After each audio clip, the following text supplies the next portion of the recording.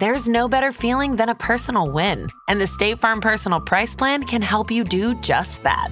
Talk to a State Farm agent today to learn how you can bundle and save with the Personal Price Plan. Like a good neighbor, State Farm is there. Prices are based on rating plans that vary by state. Coverage options are selected by the customer. Availability, amount of discounts and savings, and eligibility vary by state. Due to the graphic nature of this murder case, listener discretion is advised. This episode includes dramatizations and discussions of murder and assault that some people may find offensive. We advise extreme caution for children under 13. Well, that was a tough one. Did her sisters identify the body? Yes, but we've got to wait for the dental records to come back to make it official. That bad, huh? One of the worst I've seen. Her skull was pulverized. Do we have a murder weapon? Something blunt, handheld. The cops didn't find anything at the scene, but whatever he used, he did a number on her. Why didn't anyone hear her scream? Not sure if it happened out in the open. Based on the blood spatter patterns, Sheriff's saying it's likely she was killed somewhere else. I'd say just a few hours before they found her. Do you think he beat her head in like that so nobody'd be able to ID her? If he did, he sure ain't the sharpest knife in the block. Look at this. Her class ring. Still on her finger when they found her. It says Paramount High School. Only other person in Virginia, Minnesota who'd have a ring like that is her sister Joyce. And she was wearing one when she walked out of this building not 10 minutes ago. So even though we're waiting on dental records... I'm considering the sister's ID official. I'm sorry to say, this here must be Cindy Joy Elias.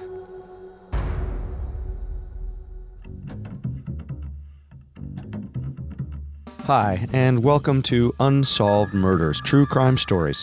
I'm your host, Carter Roy. And I'm your host, Wendy McKenzie. This is our final episode on the murder of Cindy Joy Elias. If you like the show, we'd immensely appreciate if you could leave a 5-star review on your favorite podcast directory. And don't forget to subscribe while you're there because a new episode comes out every Tuesday. You can also find us on Facebook and Instagram at Parcast and on Twitter at Parcast Network.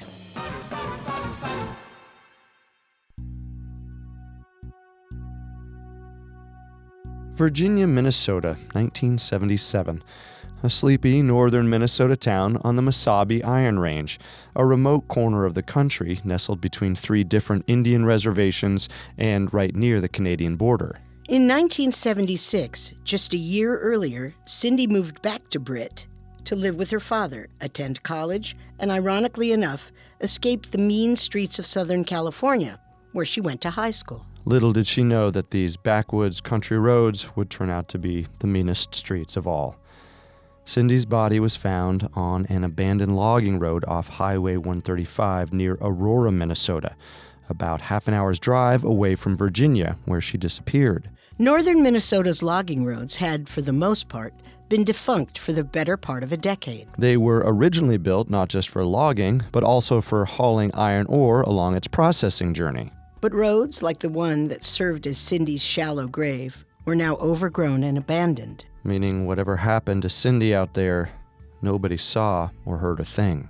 This dump site wasn't a place of convenience.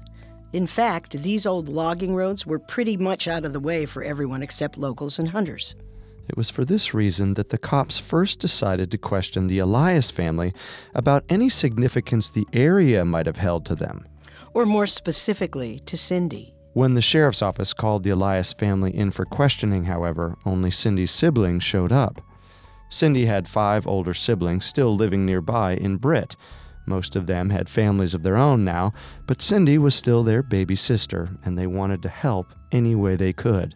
Cindy's father, Edward, had been in a serious accident just days before she disappeared, and he was still in the hospital. The siblings struggled over when they should tell their father, Edward, as well as their mother, Audrey, who was still living all the way across the country. When Edward didn't show up with his children at the sheriff's station for questioning, the other Elias children didn't want to tell Edward the terrible news just yet, as he was still in critical condition. Did Cindy have any enemies? Maybe a boyfriend she ended things with who didn't want to hear it?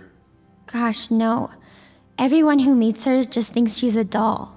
She was so serious about her schooling that she didn't have too much time for boys. Noted.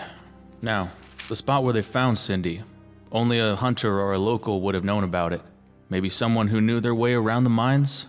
That's damn near everyone in town. Cindy ever mention a boyfriend or bring anyone around? No, not that I know of. But you gotta understand, only her and Joy still even live in the house. Rest of us have families of our own.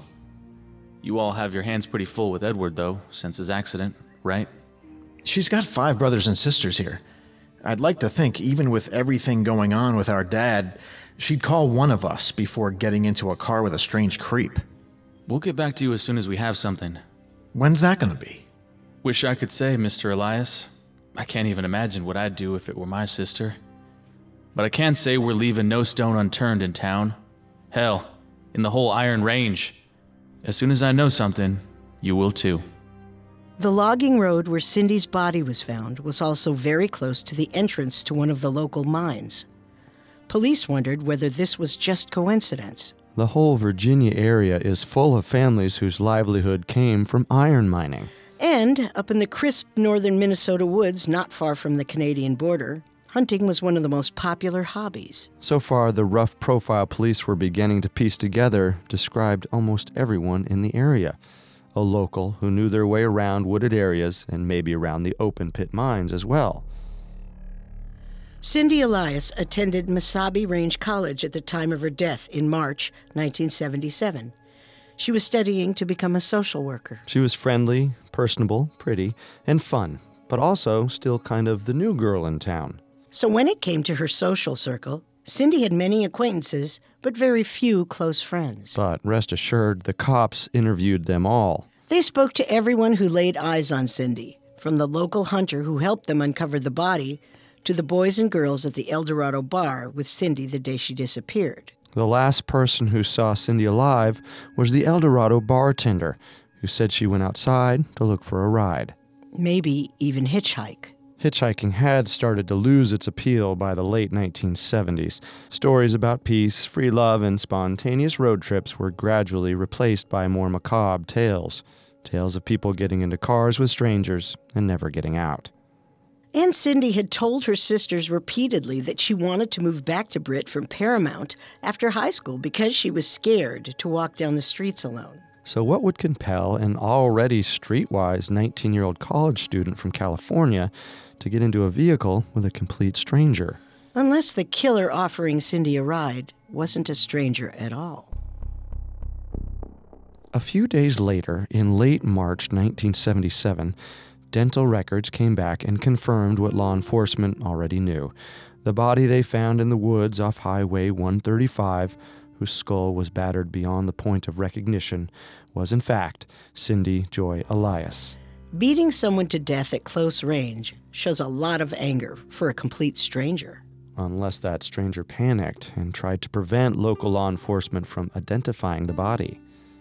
Whatever the motive, Cindy's killer unleashed an alarming and abnormal amount of aggression on a sweet young girl with no known enemies. And unlike many other victims in her demographic during that time period, cops didn't mention anything to the press about Cindy suffering any kind of sexual assault. Which rules out some other serial killers in Cindy's area at that time. It's possible that a truck driver, migrant worker, or someone visiting from just across the border in Canada came upon Cindy in a vulnerable moment and preyed on her, but how would they know about the logging roads as a place to dump her body? Just in case, cops questioned everyone, even those who might not fit the profile. Order up! You said Cindy had a lot of regulars? Oh yeah, this is a motor inn, so a lot of big rig drivers, traveling salesmen, day laborers coming over from Canada to pick up extra work, that sort of thing. That's our bread and butter. You see the same faces often? Sometimes. I had a feeling I would get a lot more regulars after Cindy started working here. Anybody pay special attention to Cindy? Almost everyone, Sheriff. Didn't you just hear what I said? This is mostly a trucker hotel. full of men driving through this Minnesota tundra who ain't seen a woman in at least 6 weeks. And then there's Cindy, a well-mannered, nice Minnesota girl with a California hairdo. Anybody seem keen on seeing her outside of the restaurant? Nah, not that I saw. But some of these roughnecks, well, I wouldn't be surprised if one of them got the idea to try and follow her home. We'll need to see your reservation books. Of course. Anything you need. This is just so horrible. Oh, the poor family. Especially with Edward so sick, too. Cindy was just a breath of fresh air. The local sheriff's office spent the spring of 1977 questioning Cindy's boss, co-workers, classmates, neighbors, teachers, everyone who knew her. They spoke to everyone in the hotel's reservation books the weekend Cindy was murdered, and even ran down truckers who were now in other states to get their alibis. Cindy's siblings were incredibly cooperative and let police search through Cindy's belongings, journals, and school books, looking for any signs of a secret life. Had Cindy run away, maybe back to a boy in California nobody knew about, and just happened to cross the path of a random killer along the way? Our story will continue in a moment after a brief message. Now, the story continues.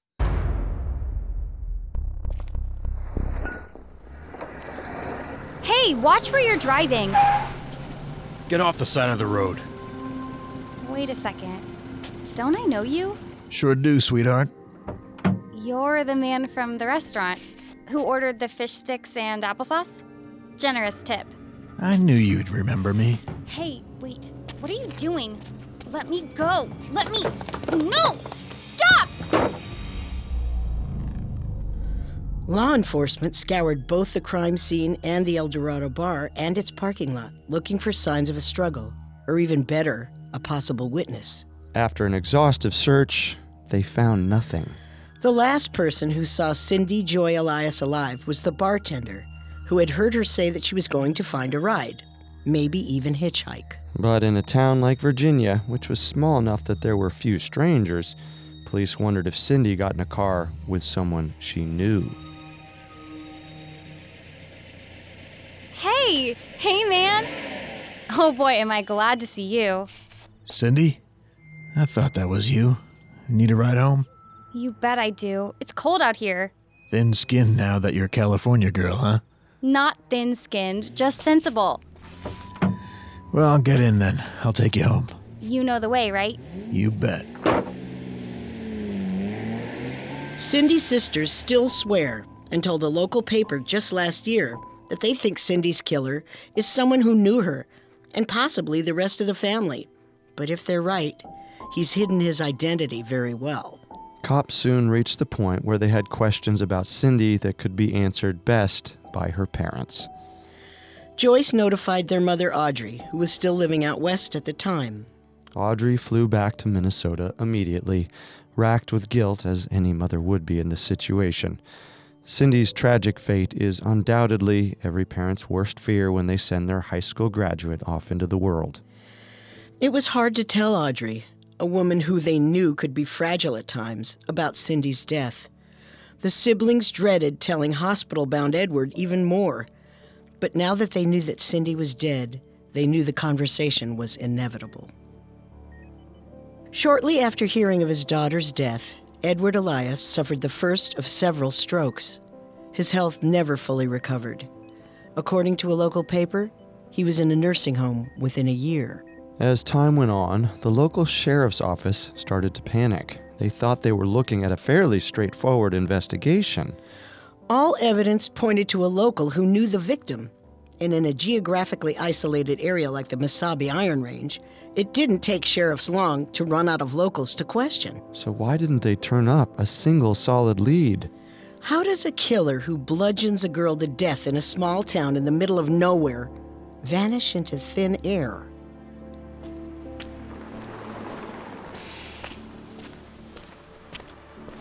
Can I see your Canadian passport, please, sir? Let me get it. Here you go. Where are you coming from tonight? Had a delivery in Duluth, made good time. Been on the road a few weeks now, so I wanted to drive home tonight and surprise my family. Well, wife will be glad to see you. She'll be happier if I find a rest stop clean enough to shave my beard off first. Might want to change your shirt, too. What's that stain on your collar? What, this? It's... Looks like blood. I can explain. Would you mind stepping out of the rig, please, sir? I went hunting on the road. Hell of a deer population in this part of town. Wanted to bring home some venison steaks to surprise my wife. So then where's the meat? Excuse me? The venison steaks. Where are they? I didn't get none. Nicked a rabbit by mistake, but it wasn't dead yet. Had to finish the job. Kind of at close range. I guess I missed some of the splatter. I couldn't just let it die alone and slow like that. Real humane of you. A lot of people would have left it for dead. A lot of people are cruel. Well, hurry on home to the wife now. Virginia, Minnesota was only about 2 hours from the Canadian border. Maybe Cindy's killer was a Canadian citizen, and he was able to dump her body before slipping safely out of the sheriff's jurisdiction. Was the killer in their midst all along and somehow evading questioning, but police just never realized it? Or had someone they'd already questioned just lied right to their face? There is one theory that may seem obvious but wasn't pursued or discussed much in the media, that Cindy's killer was a member of local law enforcement. Or someone posing as one, with access to a squad car.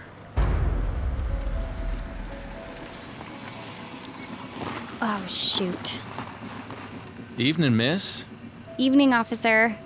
You do know hitchhiking's illegal. Yeah, but in the grander scheme of things, isn't it a victimless crime? The law is the law, miss. Now, you raise a good point, and you don't seem like a degenerate type. I'm not, officer, I promise. I'm a student at the local college. I just need to get home in time to get a good night's sleep before work tomorrow. And none of my friends in there are in any position to drive me. You can't call your dad, brother, boyfriend, someone who can come pick you up? No boyfriend in the picture, and everyone else is at work. My dad's in the hospital. Oh, sorry to hear that. I'll give you a lift home. Keep this between us. Your family's got enough on their plate, it seems like. Oh, thank you so much. I can't tell you how grateful I am. Tell me on the road. It's cold out here. What's your name? Are you new? I don't think I met you at the station after my dad's accident. Brand new. You're the first civilian to ride in my squad car. Oh, lucky me. Yes, indeed. Lucky you.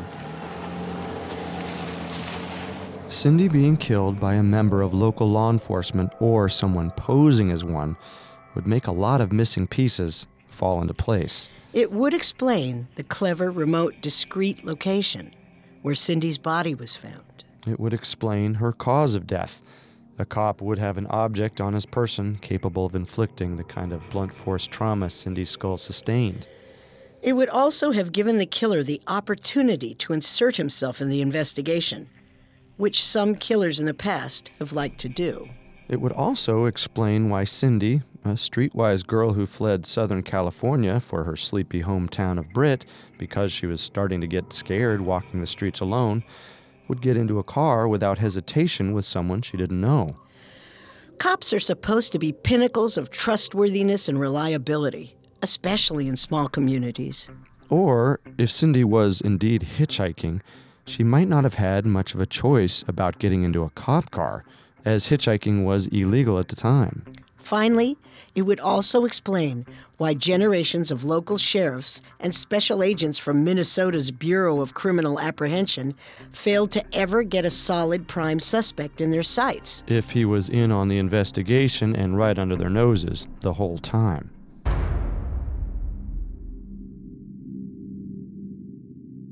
Our story will continue in a moment after the break. And now, back to Unsolved Murders. Months turned to years. Cindy's case was still turning up no solid suspects. In the early 2000s, over 2 decades after Cindy's death in March of 1977, law enforcement outsourced the case to Minnesota's Bureau of Criminal Apprehension Cold Case Unit.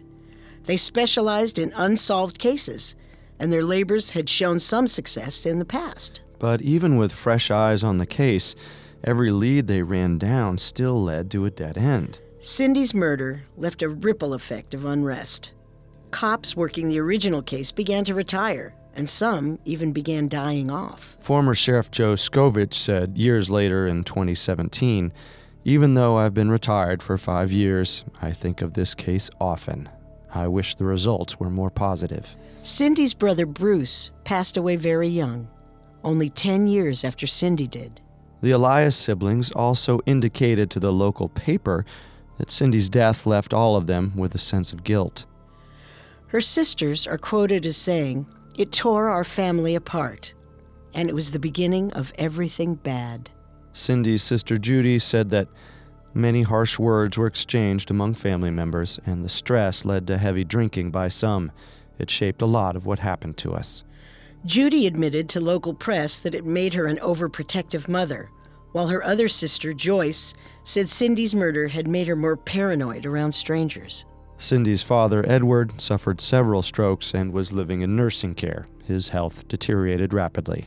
Cindy's death left Audrey incapacitated by depression. In 2008, Cindy's sisters said that their mother, then in her 80s, still had a hard time with Cindy's death. The surviving members of the Elias family desperately needed some sense of closure to continue their grieving process. But as years passed, they started to seriously question whether or not they'd get it.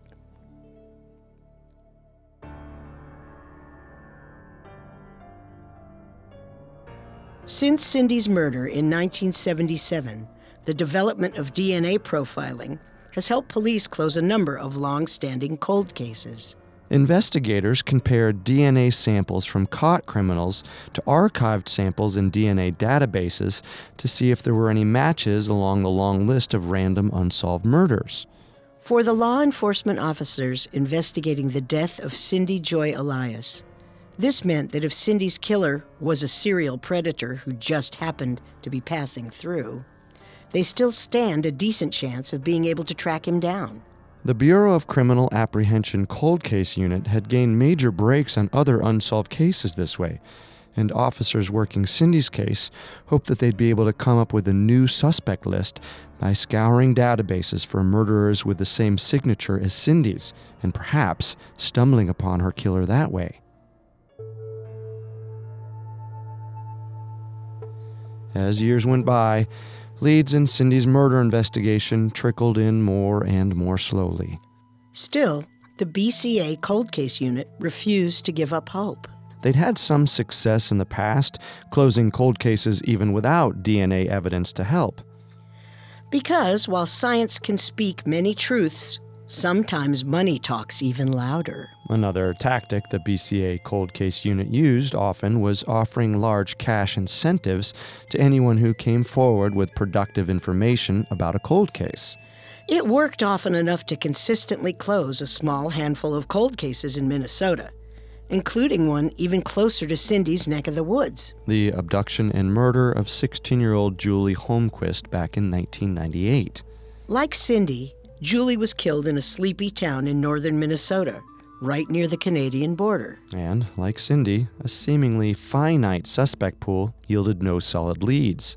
Her body was found a month later in a gravel pit, too badly decomposed to properly determine a cause of death.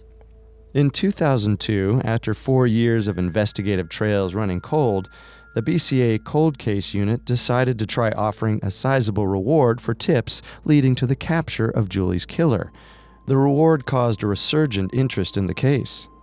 Soon, based on tips that they got in response to the reward, investigators were able to piece together enough leads to close in on Julie's killer, a local man who'd previously gone undetected by police and even inserted himself into the investigation after Julie disappeared. So the BCA Cold Case Unit began to wonder, if a hefty reward helped them solve Julie Holmquist's murder, could it work for Cindy Elias too? If the BCA Cold Case Unit was going to do a full court press on Cindy's case and consider posting a sizable reward, they needed to be prepared for new leads coming in. Cindy was murdered in March 1977, long before modern forensic science developed the dexterity with DNA we know today. So law enforcement knew that there were a lot of people of interest from the 1977 case, who they never got comprehensive DNA samples from. Including Cindy herself. Exhuming Cindy's remains for further DNA testing could yield a lot of new information, and maybe even point to new suspects. But first, her family would have to approve. When law enforcement approached the Elias family about exhuming Cindy's body in 2008, they were met with understandable grief and heartbreak, but little resistance. As we mentioned last week, Cindy's murder left her siblings with a lack of closure. The years had not been kind to them. The trauma of digging Cindy's body up was just a drop in the bucket for them after years of being left to wonder what had happened to her. And so, Cindy's surviving family members weighed their discomfort against the possibility of finding answers after all these years. And agreed to have her remains exhumed for testing.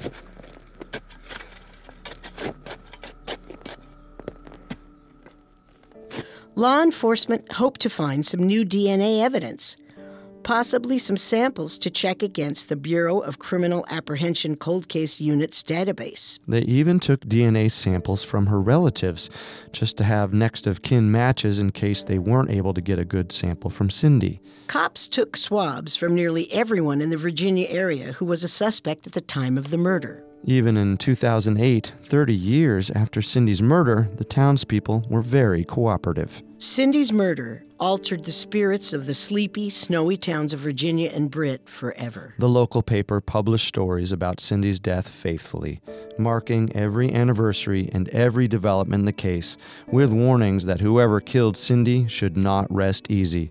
Virginia, Minnesota was determined to hold them accountable. With new DNA, new technology, and advances in forensic science and renewed interest in the case from local papers, law enforcement was hopeful that exhuming Cindy's remains would lead to a break in the case. Sadly, they were sorely mistaken. All their leads took them to dead ends. There was another possibility, one becoming more and more viable each day. The investigators were all thinking, but perhaps afraid to say.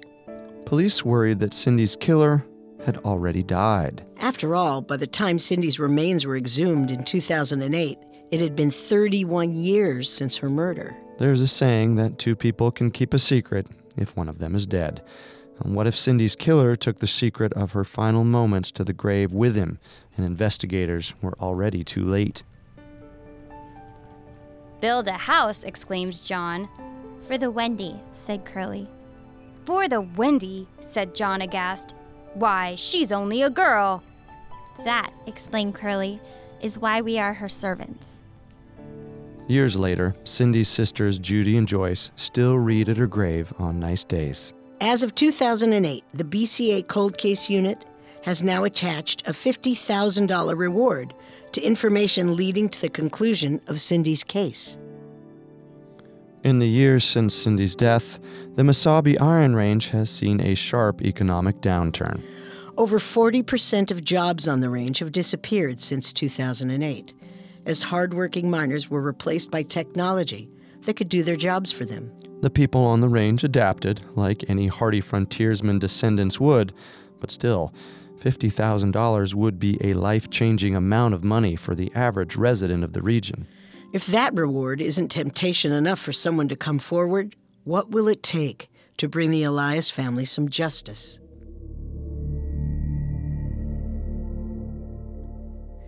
March 23, 2017, marked the 40-year anniversary of Cindy Joy Elias's murder. Even after 40 years, all that remained for Cindy's siblings was unanswered questions and unresolved grief. Sometime between the exhumation of Cindy's remains and the 40th anniversary of her murder, the Minnesota Bureau of Criminal Apprehension dissolved their cold case unit. Individual agents now assist local law enforcement on cold cases when available, but the BCA no longer had the bandwidth for a separate division all its own. In one last united initiative in 2008, the Bureau of Criminal Apprehension created a deck of cold case playing cards. A deck of cards with facts and faces of 52 unsolved murders in the state that the BCA sent to different law enforcement precincts and prisons throughout the country. Cindy Joy Elias is the 6 of diamonds. The initiative enjoyed moderate success and even led to the identification of a Jane Doe murder victim in southern Minnesota. Sadly, the initiative turned up no new leads in Cindy's case, and with the BCA's cold case unit now defunct, the murder investigation was kicked back to the Virginia-Minnesota Sheriff's Department after 2008. With the supply of tips and leads drying up and her own family losing hope her killer will ever be found, the murder of Cindy Joy Elias threatens to go from unsolved case to urban legend. One thing's for sure. The shocking act of violence changed the quality of life in Virginia, Minnesota for years to come. So, now that we've laid out all of the facts and all of the theories, let's talk about who we think killed Cindy Joy Elias. All signs definitely point to a local. The remote location where Cindy's body was found, the fact that nobody near the El Dorado bar that night noticed any suspicious vehicles or activity. Also the fact that Cindy seemed to have gone with this person without putting up much of a commotion. Nobody inside the bar heard anything, and there were no signs of a struggle in the parking lot. It's plausible that someone could have physically overpowered Cindy before she put up a fight. But even then, it's hard to believe nobody heard her scream or scuffle outside. These factors combined make the theory that Cindy was killed by someone posing as a member of law enforcement or other authority figure an objectively convincing one. Cindy's sisters said that on multiple occasions, Cindy told them that she moved back to Minnesota because she didn't feel comfortable walking the streets of Paramount alone at night anymore. She moved back home to feel safe. So it's easy to see why Cindy wouldn't think twice about accepting a ride from someone in a squad car claiming to be a member of law enforcement. Cops are supposed to keep people like Cindy safe. She certainly wouldn't have had any reason to be suspicious of someone who told her they were with local law enforcement or even the highway patrol. Not when she already felt safe and at home on the Iron Range. Especially since, if she was caught hitchhiking, which is technically illegal, Cindy likely thought getting in the car wasn't an option. So given what we know about her personality and stage of life at the time of her death, and the location where her body was found, it seems very possible that Cindy Joy Elias's killer was someone posing as an authority figure, such as a member of law enforcement. Above all, given the location where her body was found, it seems highly probable that law enforcement's assessment is probably right. She was killed by someone who knew the area, and possibly even the Elias family. One thing's for sure. With each passing year, Cindy's family and the local sheriff's office still investigating the case become more and more afraid that the real reason that they're not able to catch Cindy Joy Elias's killer is because he's no longer alive to atone for his crime. We wish we had more answers for you, but as time goes on, Cindy Joy Elias's murder case keeps growing colder than the Minnesota snow.